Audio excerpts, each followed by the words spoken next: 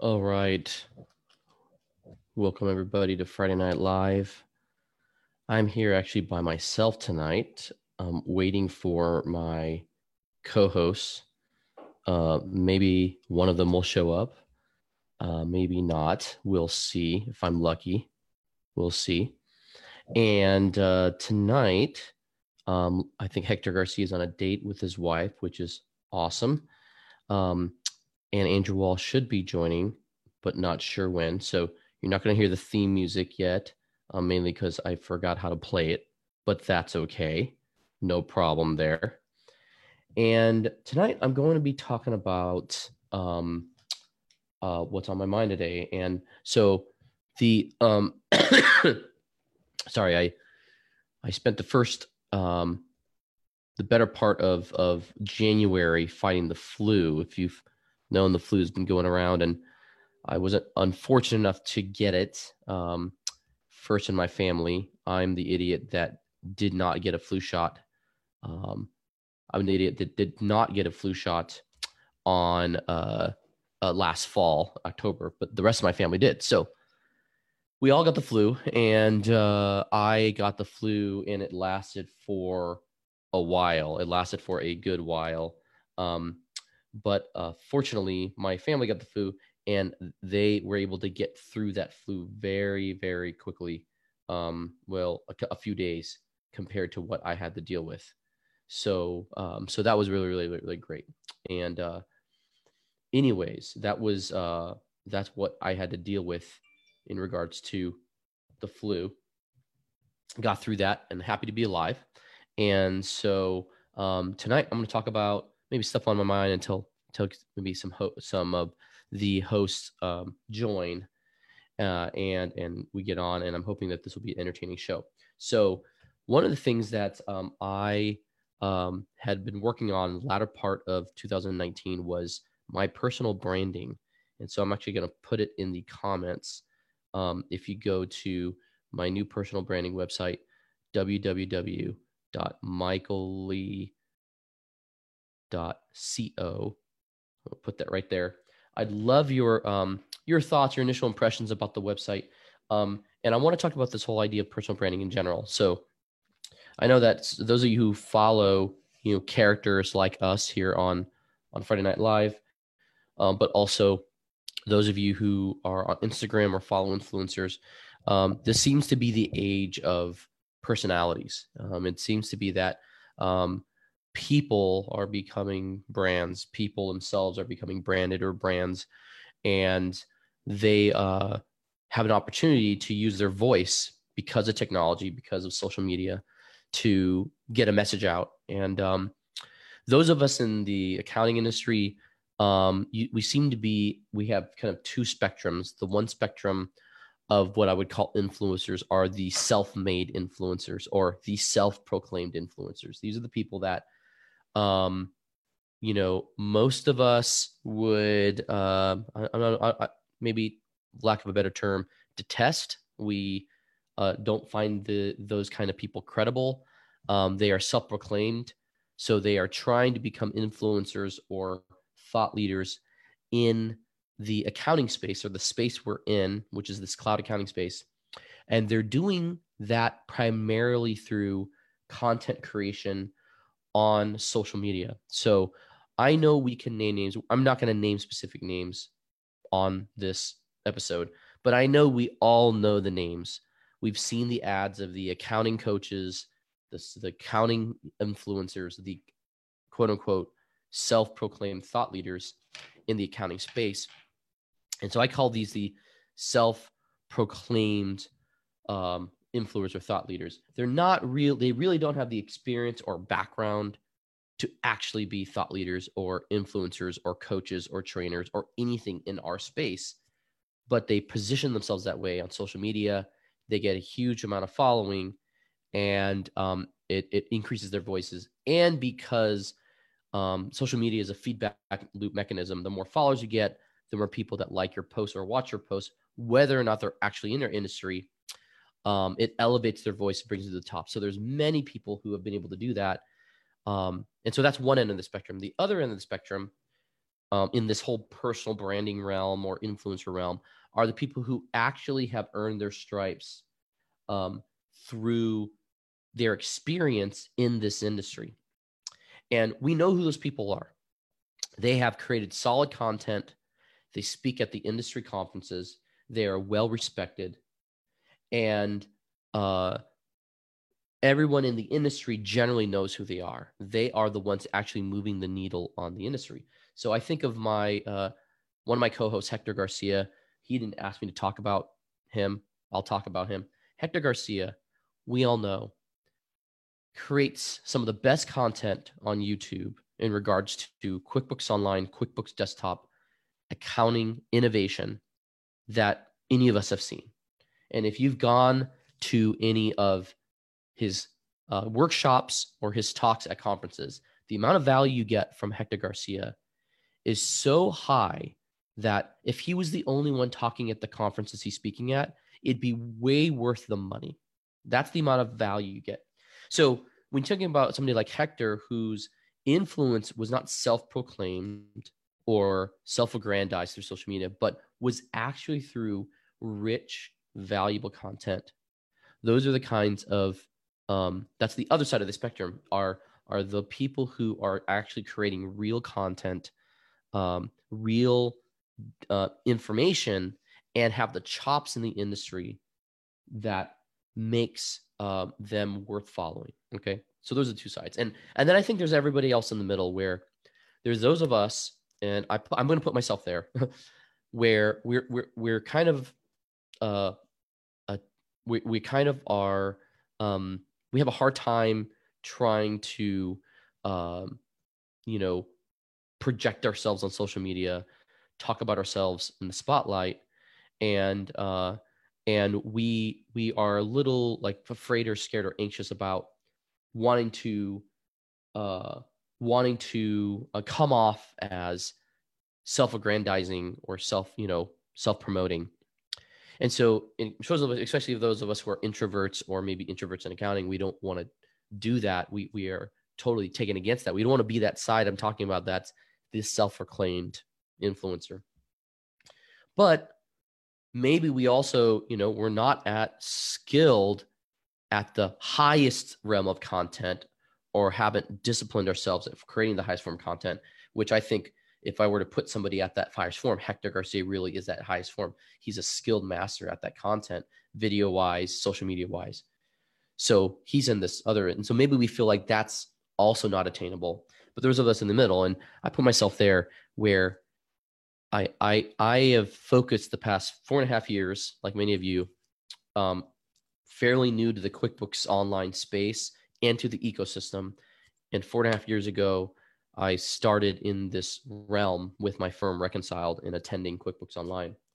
And so after kind of those handful of years, even a number of years into it, you quickly realize, one, if you do the hard work and you work with enough clients, you've quickly become fairly adept at the space, and also an expert in many ways in many areas. And I felt like after after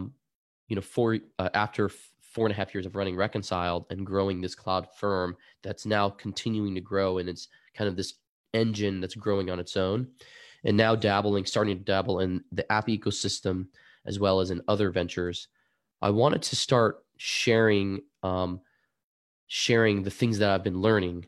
And I was encouraged by other people to do so because they found value in that. And so I've got opportunities to speak at QuickBooks Online. I've gotten opportunities to coach, get to do paid coaching for a few handful of select clients, and not made that very public anywhere on any websites or anything.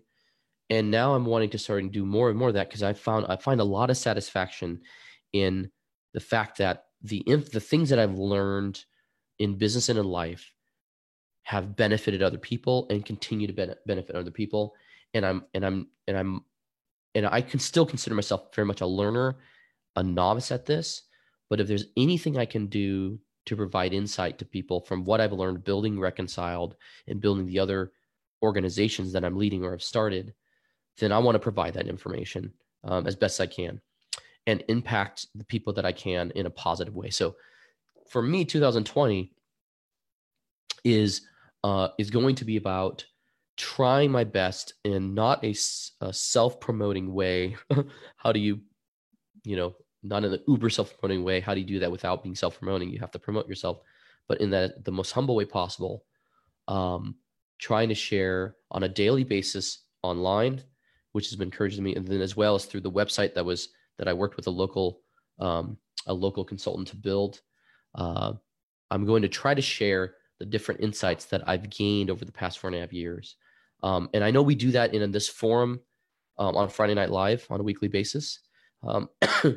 But I also wanted to do that in not just to the accounting space, but to the general kind of entrepreneur audience. And so that's what I'm trying to do with michaellee.co. So I'd love your thoughts, michaellee.co. If you could go there, give me your feedback. I want your honest feedback. Should I change up the picture? Should I make the picture smaller? Is the text wrong? I got some feedback from a group I'm in, the accounting salon, and they were great with some feedback on just some misspellings and things and what they think I should be doing. And so I'd love your feedback. You guys who listen and watch the show and listen to the show, I'd love your feedback because I really value it. And I know that all of you who watch, you guys are the kind of people that love to give back. And I'm asking you to help me. I'm wanting to learn and grow. So one of the things that I'm wanting to expand on tonight, one of the things that I've been thinking about, been learning about, and one of the things that people often ask me about, I actually got this text from somebody. I'm going to share the text I got today, and I want to share with you. So, hey, one thing, this is from my friend Cody. One thing I'd love to hear your perspective on is how you decide when it's worth starting a new business and when it's better to just focus on what's in front of you. I know you co-found quite a few new endeavors, and I get some ideas pitched to me frequently in my town, but I always struggle to know whether I should turn those ideas into businesses or just let them pass and focus on my main business. Feel free to use this as a future talking point for one of your videos if it's easier to answer that way. So thank you, Cody. I did send him a private message about my thoughts at the moment, but I want to share with you kind of a more elongated or a longer answer to that question of when do you know you should start a business, especially if you already have a business. So let's first start with what kind of person are you? We want to start there. What kind of person are you? And what kind of business do you want to build? So I always like starting with the end in mind, right? I always like starting with the end in mind. And the end in mind is, what are you trying to do? What's your goal with the business? Are you trying to build something that replaces just your job? Are you trying to do a side hustle? Are you trying to build something that creates future value and a lifestyle for yourself and your family? Or are you trying to build something that you can sell?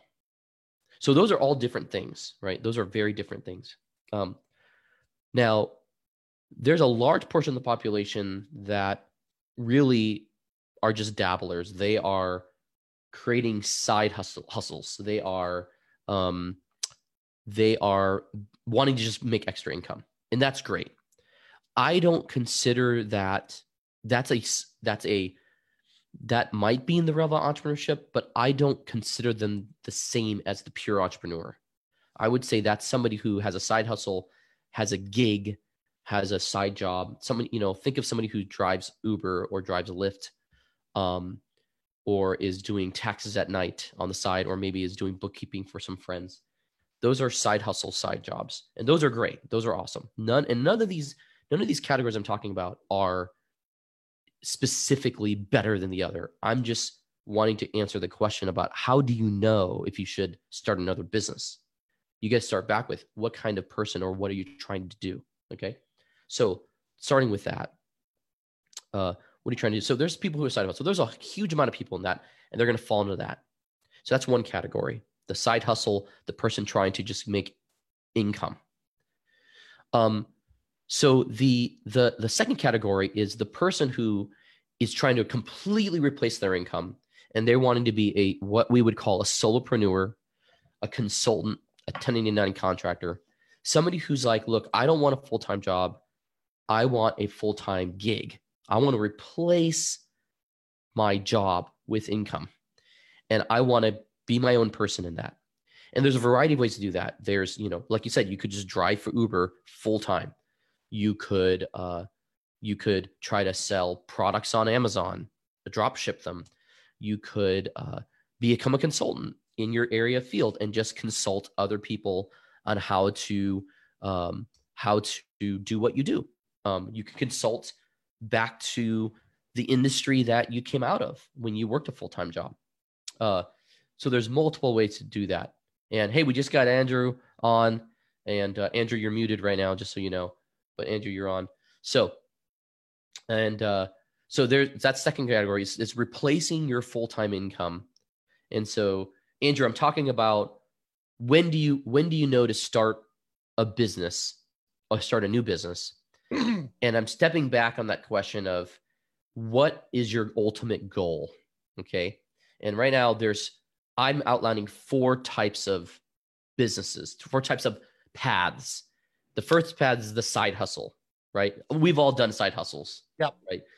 The second path is I want to replace my job. I actually want to leave my job and I want a full-time solopreneur kind of thing as a contractor, as an Uber driver, as something. Okay. Right. As a full-time consultant. So, and a lot of us have done that where we just been on our own, done something, some skill that provided us full-time income and replaced our need to work a full-time job. Okay. Right. The third one is a lifestyle business. So you actually want to have a business, but the goal of the business is not just job and income replacement. It's actually to fund a lifestyle for yourself and your family. So most of those businesses tend to be very small, privately held businesses with a few employees to maybe even a dozen max. And the goal is to fund the owner's life and the family of the owner.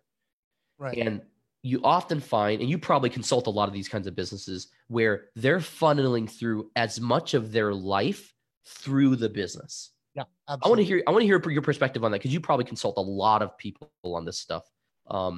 This third aspect, which I would argue is a large majority of companies in Canada and the US.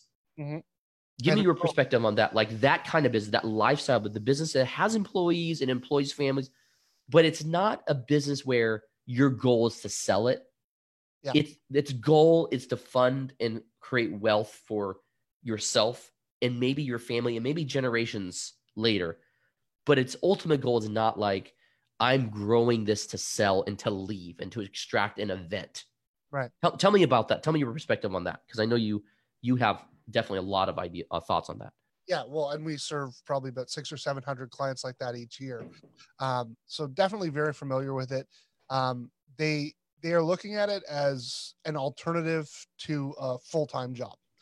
And I think that it's an industry that's growing every year because fewer and fewer people have any interest in sitting behind a cubicle and dealing with the traditional rat races. And now with technology enabling people to do more traditional jobs from virtually anywhere, being able to live in an RV if that's your cup of tea, live part of the year in another country, whatever the case might be. So I think that is a really amazing opportunity right now, more so than it's ever been before, because it's so much easier to create those type of businesses, whether that's a business where you're doing consulting and there's more opportunities now, whether that's going through things like Fiverr or Odesk, and being able to literally go from zero to enough to support your family almost immediately just by leveraging the existing tools that are out there.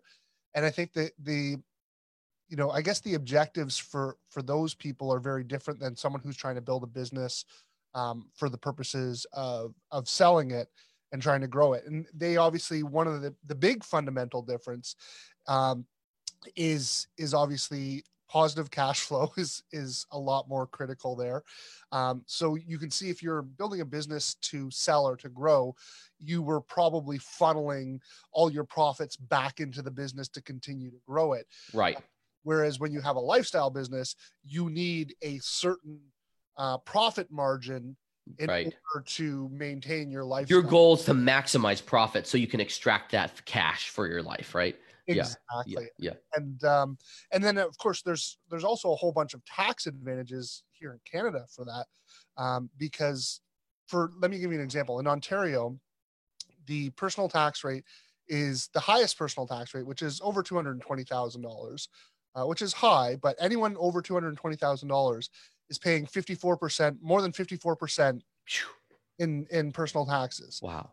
The small business tax rate, if you're self-employed, is 12.5%. What? It's that drastically different? It's that drastically different. So the system is encouraging you to become a lifestyle entrepreneur in that sense. Absolutely. They want you to be. Yes. The way our tax system is structured is to encourage entrepreneurship. Wow. And in addition to those tax benefits, there's a whole bunch of other incentives that you can look at. Everything from, SHRED, which is probably a bit more for those traditional businesses, which is scientific research. And anyways, there's a whole bunch of different grants. That's one of the more for bigger businesses, but there's also, there's a federal or Canada Job Grant is another one where you can get funding for training. And so there's so many more tools and resources you can get if you want to hire people, a whole bunch of programs in place to enable that and to foster small businesses, because we rightly so perceive small businesses to be the lifeblood of the Canadian economy. Yeah. And so we've built in incentives to do that. So I think that's, unfortunately, the US government, particularly you look at what's going on in California, seems to be veering away. Yeah. We do not want to encourage you to start a business. It's crazy because it's so good for the economy. Yes. What do these people do with the profits? Right. Like you said, it's to fund a lifestyle. Right. So where's that money going? Right. It's going to local restaurants. It's going to vacations. It's going to discretionary spend, which is right back into the economy. Yeah. And there are, and unfortunately, I can't think. That's okay. So right yeah, that's okay. And I know whatever you're fixing, I'll keep going. So that's the lifestyle business. The lifestyle business is a kind of business where, it's the third category. It's not just I want it's something that replaces my job. I want something that funds a lifestyle, right?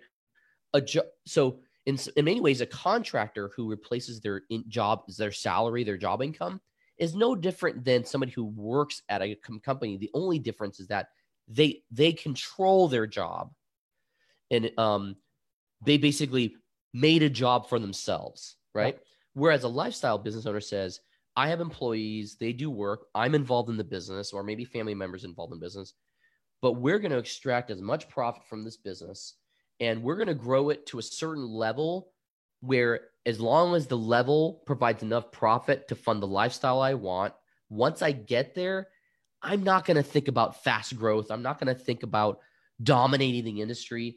I just want the steady, healthy revenue and profit to go through. And as long as it does that, yeah. And I will only grow it if it means I get more profit because I need something else in my lifestyle, right? I want nicer cars, nicer homes, whatever it is. That's the lifestyle. And they tend to be highly profitable, high in cash, high cash cow businesses, but not a lot of growth, okay, generally. So then you have this fourth category. And the fourth category is where I think the entrepreneur is in category 3, but I would argue most people in that category consider themselves or call themselves small business owners. Category 4 is the entrepreneur realm. The entrepreneur, their job, their goal is to build a business that eventually has an exit event. or some kind of event where they can extract the value they've put into the business that they've sacrificed by pushing the profits into the business for growth. Mm-hmm. So generally, that's why you see these companies running at break even or even at negative income for a while. Yep. Because they're funding growth trajectory. Yep. Because they know at the end of that period, there's going to be an event that's going to create a lot of wealth for them. Yep. And the entrepreneur, generally, the entrepreneurs I meet, they're not in it for a short-term wealth creation or lifestyle. They're in it for a few things. One is the game itself of doing that is fun. Mm-hmm. So if you're that kind of person, you're an entrepreneur. Yep. They see a problem in the world they want to solve, and they want to tackle that problem with a product or service that they're passionate about. And third, whether or not they get to the end of that great exit is kind of they know they want to get there, but it's not the primary reason they're doing it. Mm-hmm. And the most successful entrepreneurs I talk to and I meet and I work with, they are generally not thinking about short-term cash. They're not thinking about funding a lifestyle. They're thinking about growing this enterprise for this event to happen. Mm-hmm. And then you could argue, I guess, a fifth category could be public companies, but generally those exist because some entrepreneur grew a company and their exit event was become public and now they're extracted, right? But generally a public company just doesn't come out of nowhere and exist. Somebody had a goal of getting it as an exit event. So what are your thoughts about that entrepreneur category? And generally, a lot of times you'll meet entrepreneurs who they're truly entrepreneurs when they're serial entrepreneurs. They're building multiple companies. After the first one fails or succeeds, they start the next one and they start another one.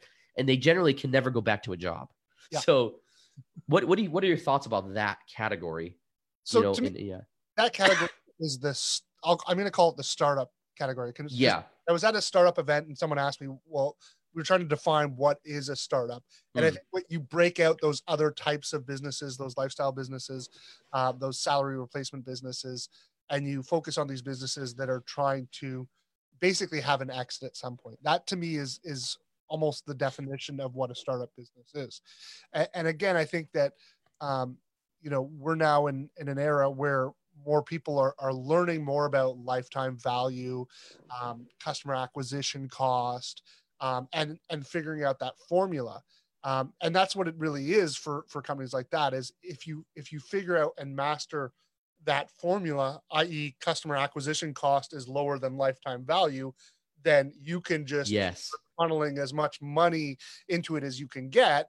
And then when you grow it, you'll typically be valued at some multiple of earnings, even though, I mean, that's fictitious, but, particularly in certain areas like tech and startup, where there's literally absolutely no profits, but you're getting these massive valuations because of, it could be projected revenue, because they're saying, okay, now that you've demonstrated that you can acquire clients, and when you pull that marketing cost out, we can see what the profit is without those costs. So sort of a normalization process. And I think you're right about the serial entrepreneur. And we see it over and over again in the startup communities, the people who are successful. I mean, look at, perfect example would be the Jamies from HubDoc, right? Yes. They're the definition, because the people who figure it out and the people who know how to run that formula and who can actually execute, once they get that exit, they're like, well, what am I going to do? I need to do something else. They're right. Or in the classic example too, the big famous example is the PayPal mafia. They call it the PayPal mafia, right? Yeah. It's Reid Hoffman, Elon Musk, all these guys, and Jack Dorsey, who after PayPal, which was a huge success for them, they all took their earnings and they said, let's go start some more companies, right?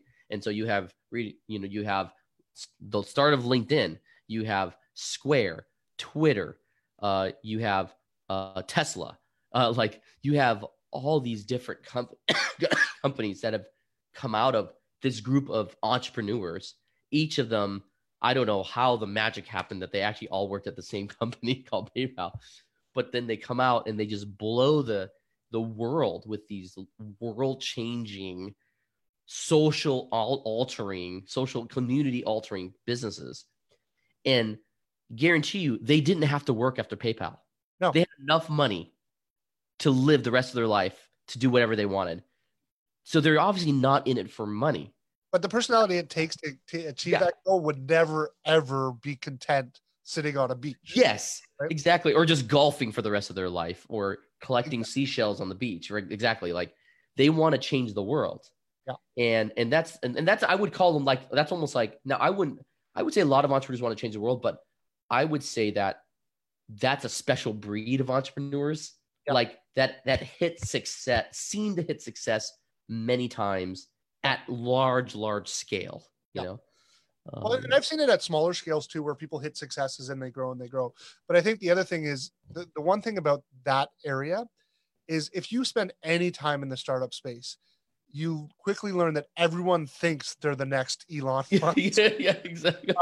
And very few of them are. Like, I think if you look at the probability of success, it's pretty small. You're probably better off playing the lottery in some. Like if you actually check the odds of the number of businesses that fail versus. Or most, and the amount of entrepreneurs that fail, like most, I tell people, if you're going to go into entrepreneurship, if you replace your income, you're blessed. Yep. If you're able to save money and create wealth, you're additionally blessed. And if you actually have an exit event and don't fail, like if you actually don't fail, you have an exit event, you're like something magical happened, right? Yeah. But the majority, like you said, even the majority of small business owners, the majority of entrepreneurs, they end up not making what they could have made in corporate world by just working a job, climbing the ladder, saving money, putting in 401k, right? Oftentimes they're hoping for an exit event that never materializes. Yeah. And they basically retire no different than maybe an average median income person working a job for 30 years, right? That's like, that seems to be the normal thing because of how hard it is. Yeah. I think one of my favorite quotes I was told was, an entrepreneur is someone who works 80 hours a week to avoid working 40 hours a week. That's really awesome. Yeah, exactly. Someone from the community told me that one, and I was like, that is absolutely brilliant. Yeah. It's so true, right? That is so true. That's absolutely true. So you have to decide, answering this question, when do you know when to start another business? You have to decide first, what are you trying to do? Okay. Yeah. So if you're in this realm of entrepreneur, then you're going to be constantly looking for, even when you're running your current business, you're always going to have insight or an eye for what other problems or opportunities are out there to either solve or to launch. What innovation can I get involved with? And then I like to say to people, if you've built your business, which entrepreneurs themselves also have a hard time doing, if you built your business in a way where you built your business to replace yourself, meaning you're not the one running the business all the time, you're not having to be in it, but you have leaders and you've delegated and you've replicated, you've documented your work and other people can do it. You have other leaders that aren't entrepreneurs, but they're leaders that would work for you. Then you can put yourself in position as a serial entrepreneur to start multiple businesses if you learn the craft of delegating and putting in leadership, putting in operators, right? Absolutely. Yeah. You can't look at starting a business until your existing business can run on autopilot. Like you'll always be able to come in and add more value and improve it in different ways and continue to add value. But if it can't run without you being there, you really have no place going out to start another business. Right. And frankly, you started more something like a lifestyle business, or you basically started a company that owns you. You basically gave yourself a job that you didn't want. Yeah. And that's actually, I meet a lot of entrepreneurs and I work with a lot of customers that's where they're stuck. Yeah. They feel like, I started this thing. It creates what I want, the lifestyle I want, but I feel stuck in it. Yeah. I can't leave it because if I leave, if I don't show up, nothing happens. I'm like, okay, well, that's a kind of whether you thought you intentionally built it that way, you did, just through the way you operate and the way you're approaching the business and what you're prioritizing. So if you prioritize high profits, well, one way to have high profits is you don't hire the leaders you need to replace you, You to be as good as you. yourself. Huh? Yeah, exactly. You pay yourself, you value yourself. Yep. You don't stop to say, can I find smarter people that I might need to pay more than I would have paid myself, but those people can extract more value out of the business, and eventually I can pay myself more money. So that's where you have to start and go, yes, if you don't have the engine running, it's hard to get involved in other things, because if the business you have needs you, it's not going to extract any more value without you. Yeah. So that's another really point. Yeah. And I think it's sometimes hard because I can say for myself, there's always these things pulling you back in, and trying to get your attention. Yeah. And you have to constantly fight that, right? Like, so, I mean, it's something I personally struggle with, right? Is trying to exit out of being a revenue generator for the firm and being reliant on my billable hours. Like I've literally had like a conscious effort. I do not take any new clients, and I'm trying to weed out and push out my clients to other staff members because I have an engine. I have an engine that can run without me, but I also have clients who want to work with. They want to work with. They want Andrew Wall, right? Yeah. And so, and not to mention, then you've always got, people coming to you to ask questions. And so it's always a struggle to balance that. But I think, if you can build with that end in mind, it doesn't have to, like, you're not going to go from 0 to 100. No. It's a process in getting there. And I think when you look at the accounting and bookkeeping community, probably even bookkeeping more so than the accounting, it's ripe with that pitfall. Right? Yes. How many people in our community started a bookkeeping career because they maybe had kids or they didn't want to work a full-time job, but now it's a job, but they control it. They control the job. It's a job. They're stuck in this job now, right? Yeah. And now they also, in addition to doing the work that they do, they got to do sales and they got to do marketing and they've got to do all the other, HR and all the other things. I think it's really hard for people to make that transition to the first few employees. Yeah, it is. Tell us your story about like your first employee hire. You did it, how you did it, and why you did it. Yeah. So when I went to start Reconcile, I took the whole summer of 15. And I was very methodical about planning out when and how to launch Reconciled. And at the time, I was just a solo consultant. I was, doing part-time CFO work. So I had some income from clients that I was consulting for. So I saved up enough money from that consulting to say, okay, I have enough money that I think I have a 3 to 6 month runway to hire somebody full time. And see if I can make Reconciled go and get enough clients to replace the revenue that I would be paying them. Right. So that was my goal. Right. So I went to somebody that I had trained at my church on the church books. And I just said, hey, look, I'm starting this business. I trained you on the church books. You want to leave your full-time job? I know you're volunteering on the church books, but leave your full-time job. You're going to come do books for these companies that I'm going to go find. I didn't have them to find. I just said, I think we're going to find them when we launch Reconcile. So that's what it is. So he took a risk on me. I said, I'll match your salary you make right now at your job. When he was a social worker, so fortunately it wasn't super high. It was about par on a bookkeeper. I said, I'll match that. And I'm going to give you some really interesting work. And while you're doing this, you can if you want to get your master's in accounting, you can go do that. I'll support you, So he did that. He quit his job, came to work for me full time. And so that created immediately the hunger in me to go, I need to find clients. You have to. I have to, because this money that I saved to keep him payrolled, to start learning and to start doing some side work for me first on the CFO clients I had, was going to run out. Yeah. So I went after it and I let my network know, let people know. And then I didn't start talking to the second hire until I got the first hire to about 75% full, and where I knew if I started taking on new clients, it would have to go on my plate. Right. And I was like, okay, I don't want to keep adding to my plate. I wanted my plate to be at 50% or less all the time. Okay. Yeah. So that's what I always did. Once I got there, I went, okay, start talking. And one of the rules of thumb I tell people is, regardless if you're ready to hire, always be hiring. Yeah. That's the rule. Regardless if you're ready, always be hiring, meaning always talk to talent, because you never know when you're going to meet them. Yep. You never know. And even if that talent is employed already, Yep. if you meet people out you meet people out in networking events, whatever, tell them about what you're doing.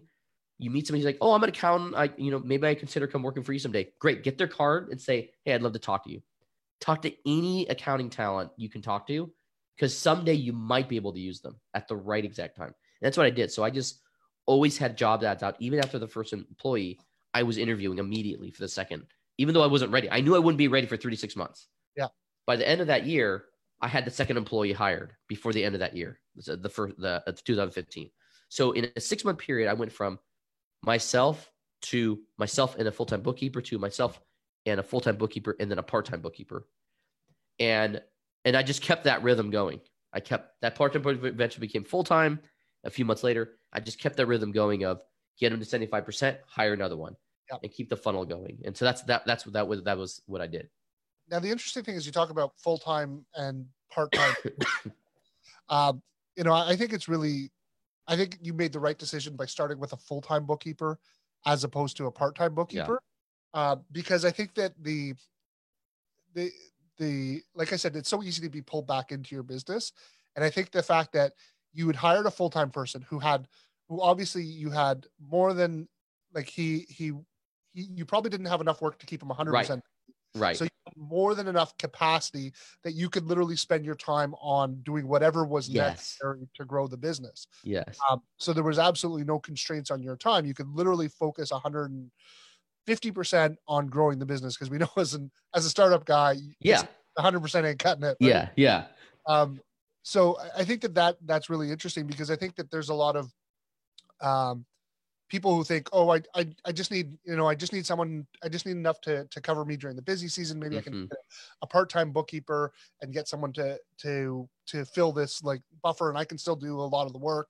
But then that never frees them the time to actually get, into the working on the business, that cliche, right? Which is so necessary for growth. Now, another question for you is like, so you got your year one, got someone who's now doing the work. You've got to find clients. What was your first approach, and maybe not even necessarily first approach. What was your best approach to getting new business? The best approach was letting all of my network know that I had launched this business. Mm-hmm. So I shared it on social media, and then I sent an email to everybody that I thought would either be a great candidate for the service or would know somebody that would be a great candidate for the service. So I think as accountants, we have a very hard time sharing and telling the world what we're doing, what we're about. And that's what I did. And I started getting clients. It actually wasn't as hard as I thought. And I started realizing that I enjoyed the sales process, which I never knew I would enjoy. So it just took me being vulnerable and saying to the world, hey, this is what I'm starting. It's different than the CFO work I've been doing. You're not going to get me. You're going to get this team I'm going to build and this process I'm going to build. And we're going to do this thing called cloud accounting. We're going to do this remote online accounting. I'm not going to come to your office and do it. And people took the risk on us, which was great. And of course, the first few clients were Burlington area clients.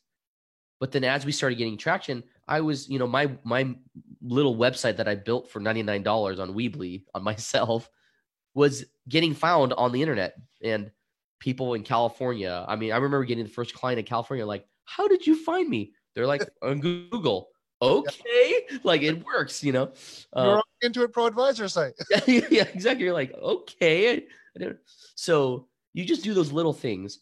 I also always recommend get your Google My Business up, right? The Google Maps up, get your Yelp page up, get your Facebook page. Those are all free. Yeah. And it's funny how many bookkeepers accounts don't even do it. They don't even touch it. Yeah. How many businesses still don't do that basic stuff that is low hanging fruit. And then you get your current and even past clients that have worked with you at previous jobs. you asked them to put testimonials on those Google My Business pages. Yeah. Now, that was a little embarrassing, like I was hesitant, but I said, if this is going to help me grow my business, I'm hungry enough. I'm going to do this. So I would say, can you leave a review on Google or on Yelp? I would really appreciate it. And that helped the SEO, the natural SEO go up a lot faster than if I just waited to get clients, So that was the biggest impact, was just letting my network know. Yeah. And SEO sounds like it was a big part for you as well. Like, oh yeah. Marketing. Yeah. Because I wouldn't have got these first few whale clients, these big ones that are, 2, 3, 4,000 a month of bookkeeping and some controller, maybe CFO work. They found me online. Or they found me on LinkedIn, or they found, and so I remember paying a LinkedIn consultant to take my LinkedIn profile and make it really attractive. Right. Sure. Like I knew I wasn't gonna be able to do it myself. Yeah. So they did that. And all of a sudden people in DC were finding my LinkedIn profile for CFO work. And I'm like, where have you been? I've had LinkedIn for years. How did you find me? So there's definitely tips and strategies, but letting the network know and paying for that content and marketing help from experts when you're not good at it. Just spending a few $100 or $1,000, knowing you're in return, you're going to get clients from that. Yeah. And it's that customer acquisition versus lifetime value thing. Yes. Right? And there's just as much opportunity for accountants to play that game as well. I think the hard part is, it's easy. Well, it's not even that easy, but it's easier to recognize when you're not an expert and when to bring someone in. But I find there's so many quote unquote experts out there. When you look into digital marketing, I find it so hard to really figure out who's actually got some talent, especially having been around this for a while and having some knowledge. I'm so skeptical of agencies right now because, once burnt, twice shy, I guess. So do you have any tips for finding good people to help you out with this stuff? Yeah. So finding people to help you with the marketing or just these general things.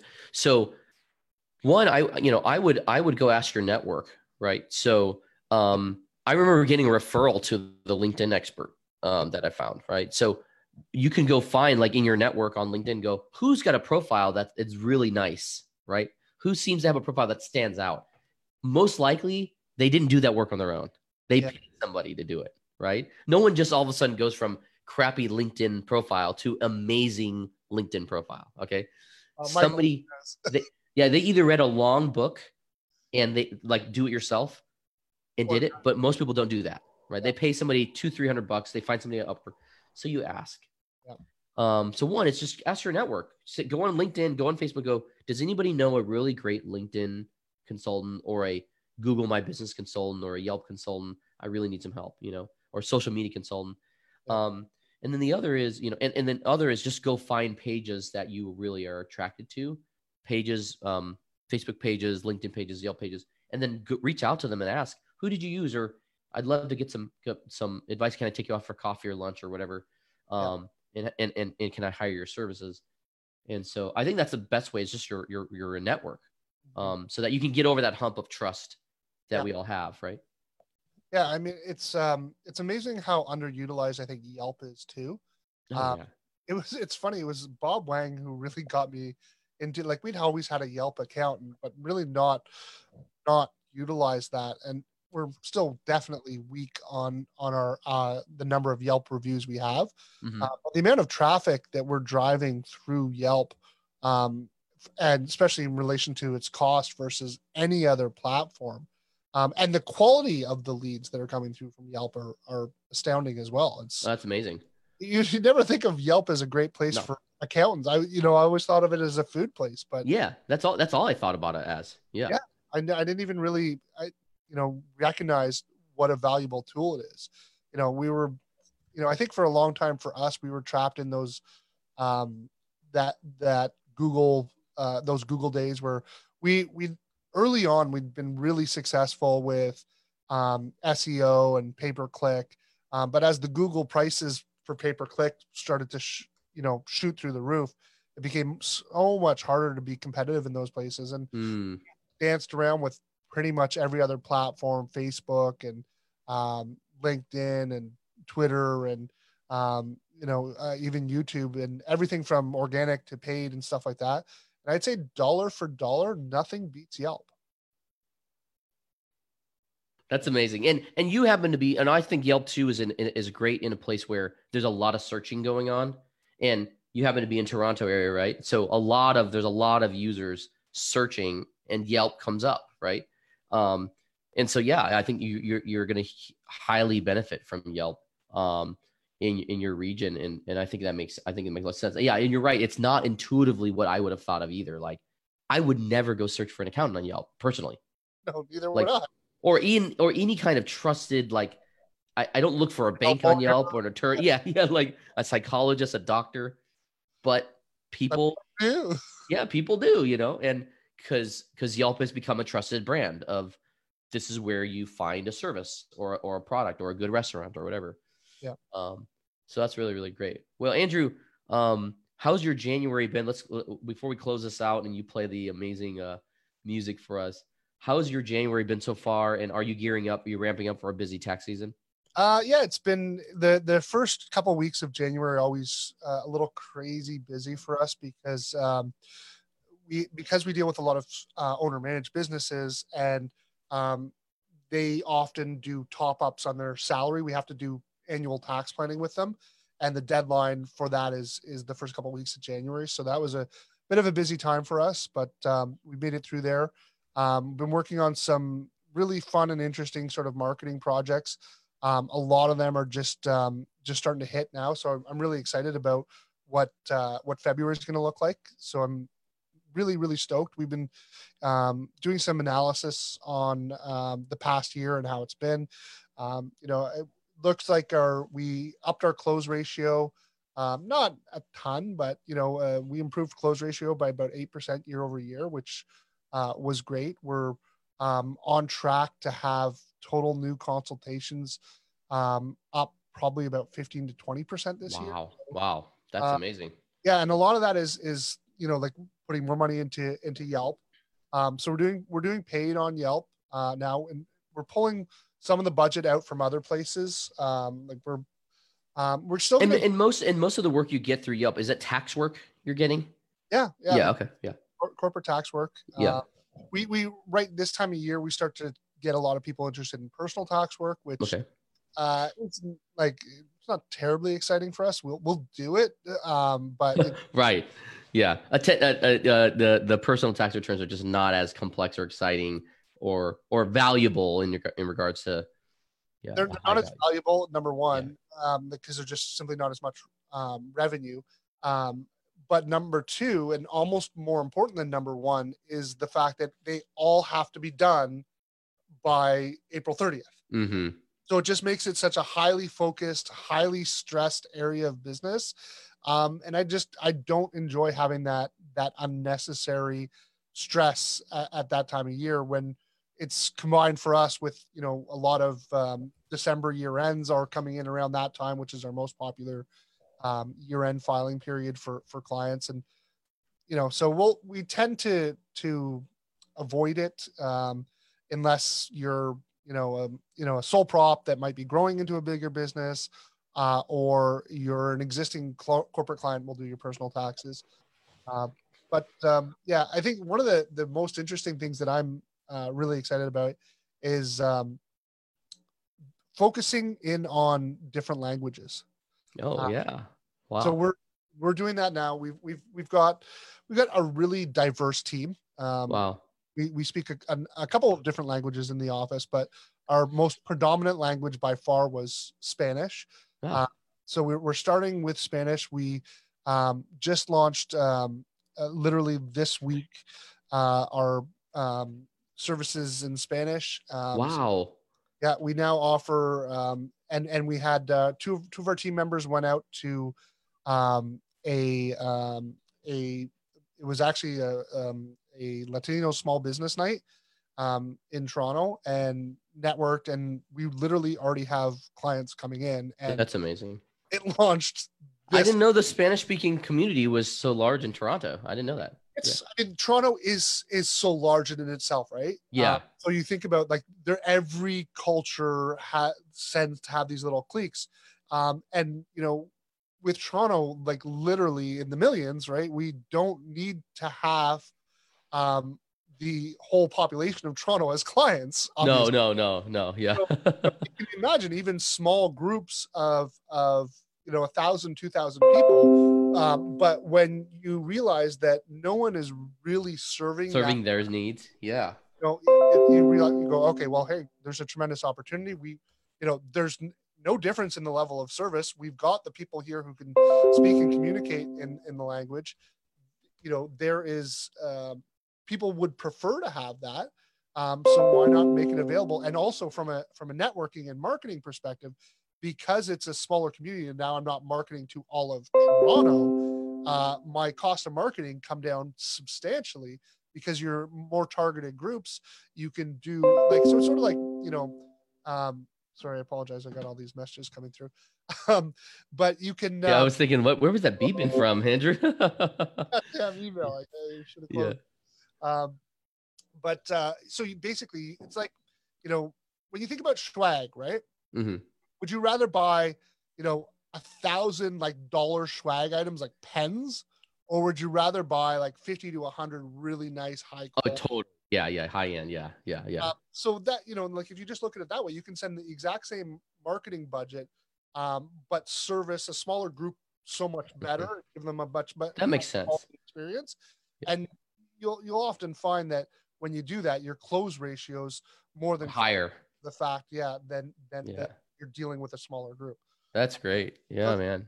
Early days, but pretty excited about it. How about yourself? How's your new year starting off? And New Year good. Once I got past the flu, I'm doing fine now. Bit of a cold still.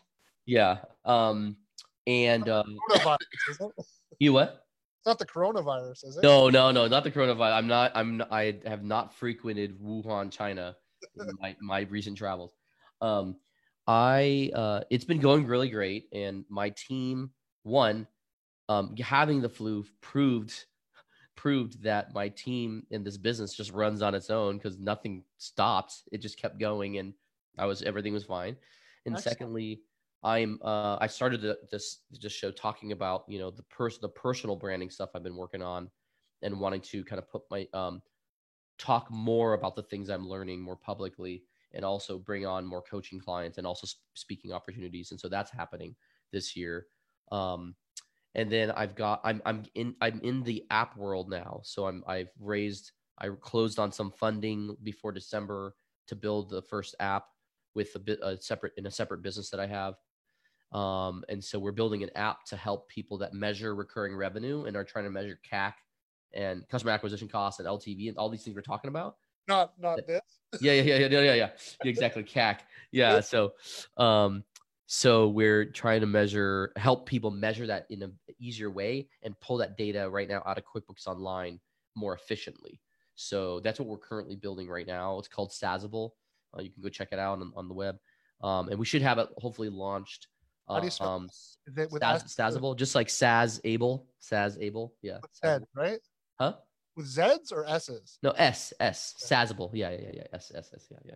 So yeah, but that's it. Well, it's we reached our hour. So Andrew, why don't you take it away with the music? Yes, and once again, I apologize for being late. No problem. Get my schedule right these days. Welcome. Unicorn. Join Andrew Wall, Hector Garcia, and Michael Lee. One mission, one rule: make accounting fun. Welcome to Friday Night Live with Accountants. Are you ready? Have a good night, Andrew. You too, Mike.